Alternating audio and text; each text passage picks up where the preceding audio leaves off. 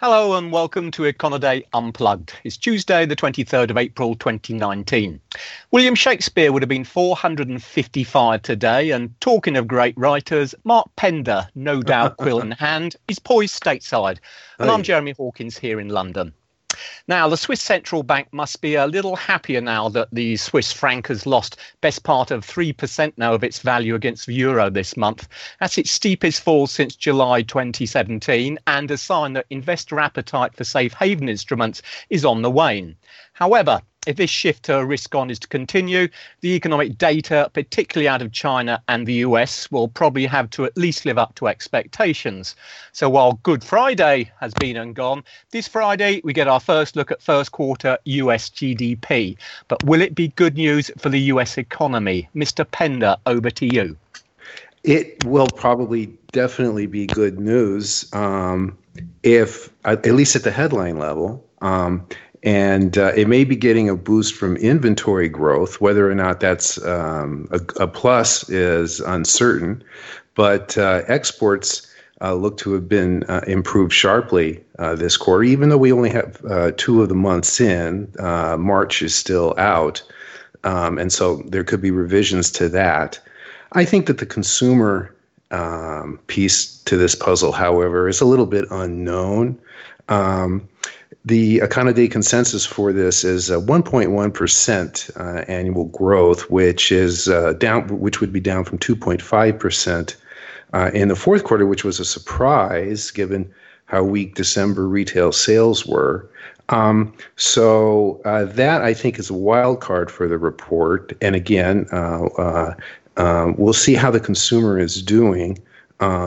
Residential investment looked to be very weak. Once again, all 4 quarters last year, residential investment was down, and the housing sector, that was really the definitive measuring stick for how weak housing was last year. But we had mortgage rates really coming down sharply from the 4.7, 4.6 level to the 4.2, 4.3 level so far this year. And it really showed in today's new home sales report, which easily exceeded expectations. And together with the existing home sales report on yesterday, Monday, which came down in March, but it followed a gigantic surge in February. So putting all these housing things together, mortgage rates really do have a very strong effect on demand for housing. Quick question on your housing market, if I can. Certainly, sure. If you look at the UK, there's our home ownership is a pretty big issue as far as UK consumers concerned, and so there tends to be a pretty strong correlation between what's going on in the housing market and the overall level of consumer spending. Is that true your side as well? Yes, housing is a deceptively important. It's not really that deceptive. It's almost invisible in recent Federal Reserve discussions. They don't really point to it in their statements directly, and it's very much of a side issue. It's a little bit mysterious to me, but home prices are a very important source of wealth. And here, appreciation has definitely been slowing. We also had the FHFA price index come out today, and it was well below all expectations. Year-on-year growth now is in the 5% area. This is down from 7%. It's still growing, so it's still positive. But this is the weakest appreciation in 4 years. And Case-Shiller, which is another report that'll be updated next week, they're at a 6.5-year low in appreciation. So this is it's not really a negative. It's just a diminishing positive for the consumer wherewithal. But yeah, I want to get back to your Swiss franc thing, and we've been talking about the global economic slowdown. And yesterday or Monday, we had from China, we had the Politburo over the weekend was talking about structural deleveraging. So, and this is a sign that maybe they're not going to need to stimulate the economy as much as they thought. And we see this in the Swiss franc. We haven't really seen it very much in U.S. Treasuries. The yields have come up a little bit, but it hasn't been a gigantic signal that safe haven demand is down. But that's interesting that you picked out the franc. Any other thoughts on that? Any other signals? Well, so I mean, Frank, I guess when you're looking for some, sort of safe haven investment instruments across Europe, the Swissy tends to stand head and shoulders above everything else, certainly as far as the currency market's concerned anyway. And we know that the National Bank has been particularly concerned about the strength of its currency because inflation is so low in Switzerland and it's desperately trying to get it back up towards the 2% mark. A weaker currency is clearly one of those factors which could help to propel import prices and hence ultimately consumer prices as well. But more generally, I think at a time when we still have very sluggish Eurozone growth, the flash PMIs we had out for April last week were again very disappointing and really hinting at no pickup in economic momentum, at least at the start of the second quarter. So in contrast to the US, where by and large, as you've talked about in previous weeks, growth is still doing okay. In Europe, it remains sluggish. And yet we've seen bond yields starting to move up a little bit as far as the safe haven currencies like Swiss franc and in particular the German Bund market, which I suppose from the bond side is the number one investment safe haven investment vehicle, and the more peripheral currencies such as Italy, Greece, particularly the Portuguese bond market as well, they've been outperforming. So I think but you can't take this too far by any means. But I think just looking at the overall constellation of the way asset prices have been moving in Europe over the course of the last week or so, there does appear to have been some sort of shift away from growing concerns that, oh look, the global economy is really slowing down now, the weaker economy is going to be hit really badly, the more peripheral currencies could struggle. That has certainly been tempered. It may not be completely gone, but it certainly seemed to be tempered to some extent. Well, now you were talking. I'm sorry, but we were talking about Italy now being on the cusp or in technical recession. How are they doing now? They're having an election coming up, and I was kind of surprised to hear that their demand for their bonds is improving. Well, Italy's doing a little bit better at the moment. As you mentioned, technical recession arrived at the back end of last year. We don't have first quarter GDP out of Italy yet. We won't for a little while. They tend to be, national accounts in Europe tend to be somewhat lagging compared to what you have on your side. But the early indications are that probably first quarter is going to see, I suspect, a return to positive growth, but it's only going to be very minor. In terms of sort of the big elections over here, we've got the Spanish elections taking place on Sunday. Oh, that's right, Spain, yes. Yeah, so that's it's politically it's still very unstable over there. The Catalan issue hasn't really been fully resolved. This is going to be yet another election as far as Spain is concerned. It seems to be one almost every year now. This is going to be their third election in the last 4 years. And to be honest, it's a big unknown what's going to happen there. I think in terms of the euro, and we're talking at the moment what a strong dollar environment and a fairly weak euro one, what investors will be concerned about will be just how well the far right Vox, that's VOX party, performs. This particular grouping has done particularly well over the course of the last few months in the opinion polls. Some are suggesting they could get as much as 10% of the votes now. And were that to be the case, they could potentially be part of the new incoming government. And of course, more broadly, the concern is that there is still this tendency towards populism or nationalism, call it what you will, across Europe. And with these key European parliamentary elections taking place towards the back end of May, what we see coming out of Spain could be regarded as a litmus test of what we're going to see there. And any kind of shift in that direction for the European Parliament as a whole, that would certainly be a negative as far as the euro goes. And how's German manufacturing doing now? German manufacturing is, I guess, really one of the biggest sort of thorns in the side of the ECB.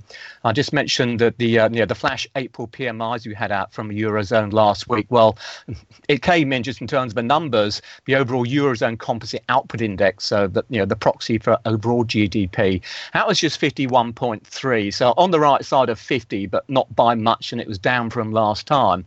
But within that is only the growth was really only due to services, which was 52.5.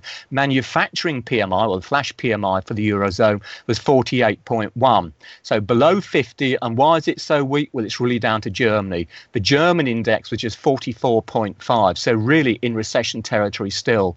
So although there have been some, the odd month where German industry looks to have done okay, the underlying trends, and I think we touched on last week, the forward-looking indicators like business confidence in the year ahead and orders, they're still going the wrong way. Yeah, a 44 reading on a diffusion index with 50 being neutral is a very weak reading. But, we've seen that in Europe, and we've seen that here in the PMIs, which bring out services. The bulk of economic data statistically is manufacturing. But we have these services reports. And here in the U.S., we really only have a couple of them, the ISM non-manufacturing and market economics PMI services.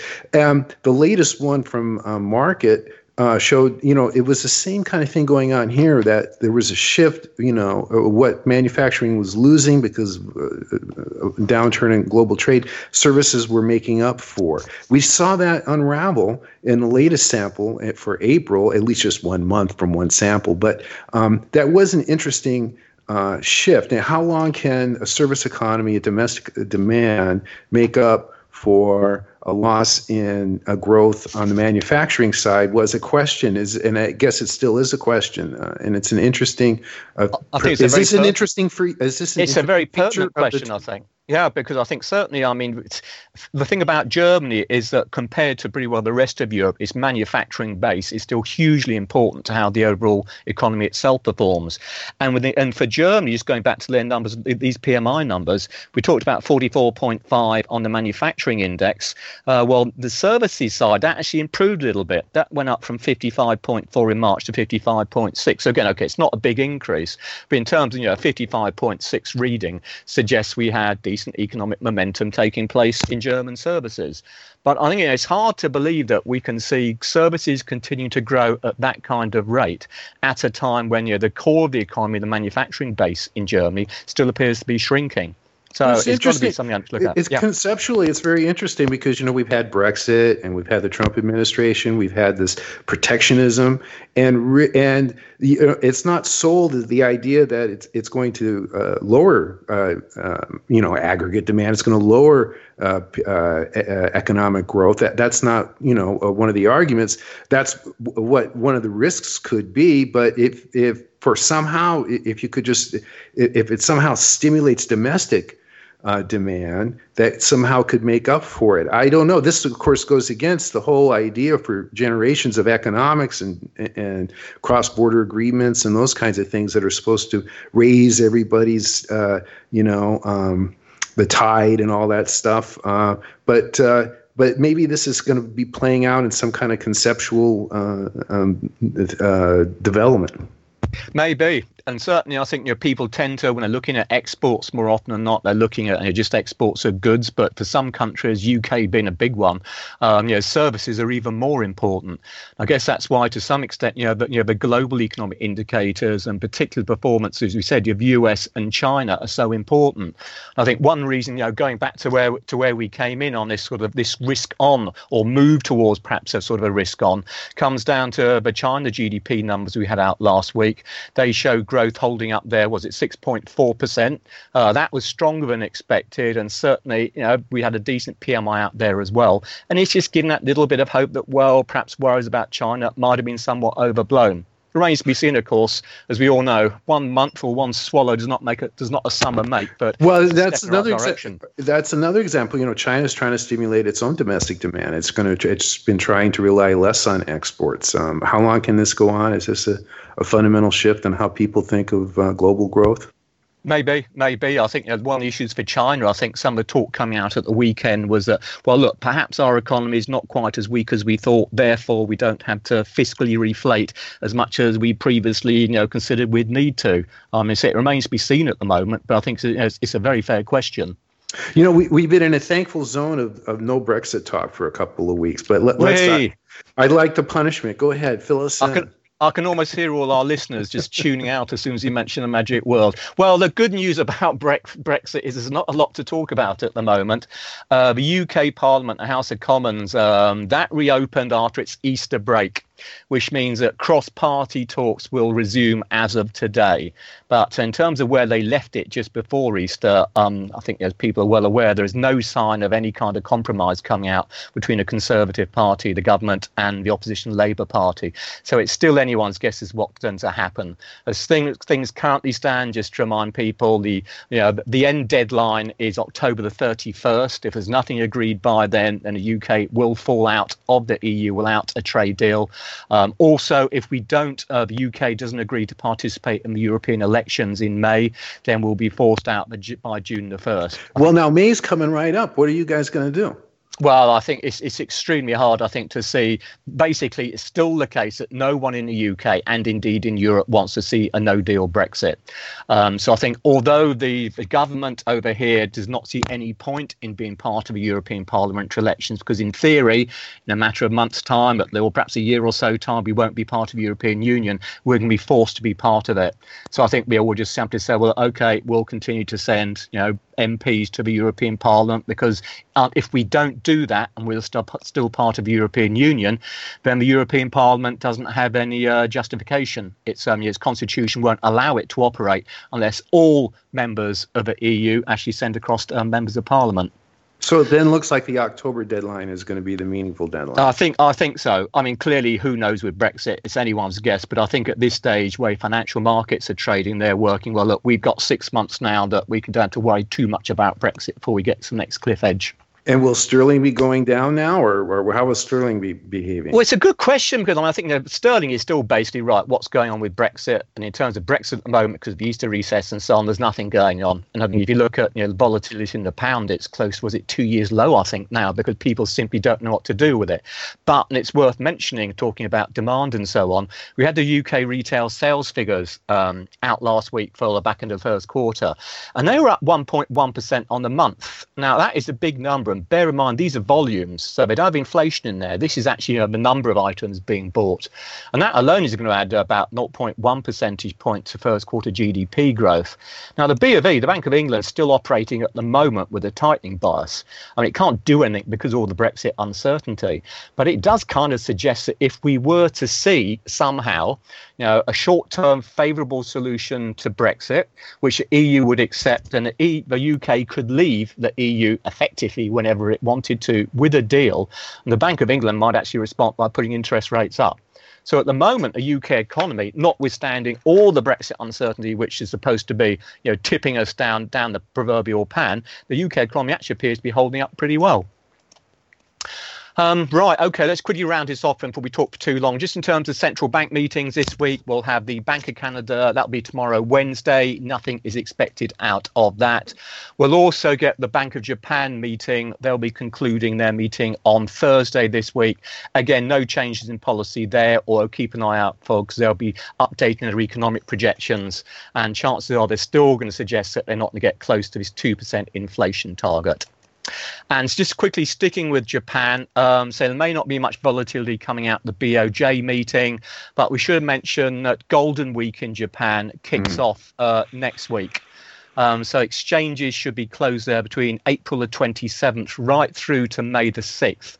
And that's a reflection of the combination of the traditional holidays and the 1st of May accession of a new emperor. And that's going to make the longest market closure since the end of the Second World War. So liquidity out there will be in short supply. And for people who remember, the last time we saw a similar sort of shortage or potential shortage was the New Year holidays last year. And that's when we saw the so-called flash crash. When Japan was shut for the last day of the New Year break, and we saw the Australian dollar and the Turkish lira absolutely dumped against the Japanese yen. So it may or may not happen in similar sort of vein next week, but it's something to be alert to, because it does offer the potential thin trading conditions, particularly with all this algorithmic trading happening now. It does offer the opportunity for some of these currencies to move extremely violently. OK, well, I guess that's probably enough of the volatility there, and indeed enough volatility from us. So on behalf of Mark and myself, thanks as always for listening, and we'll be back again next week. Bye for now.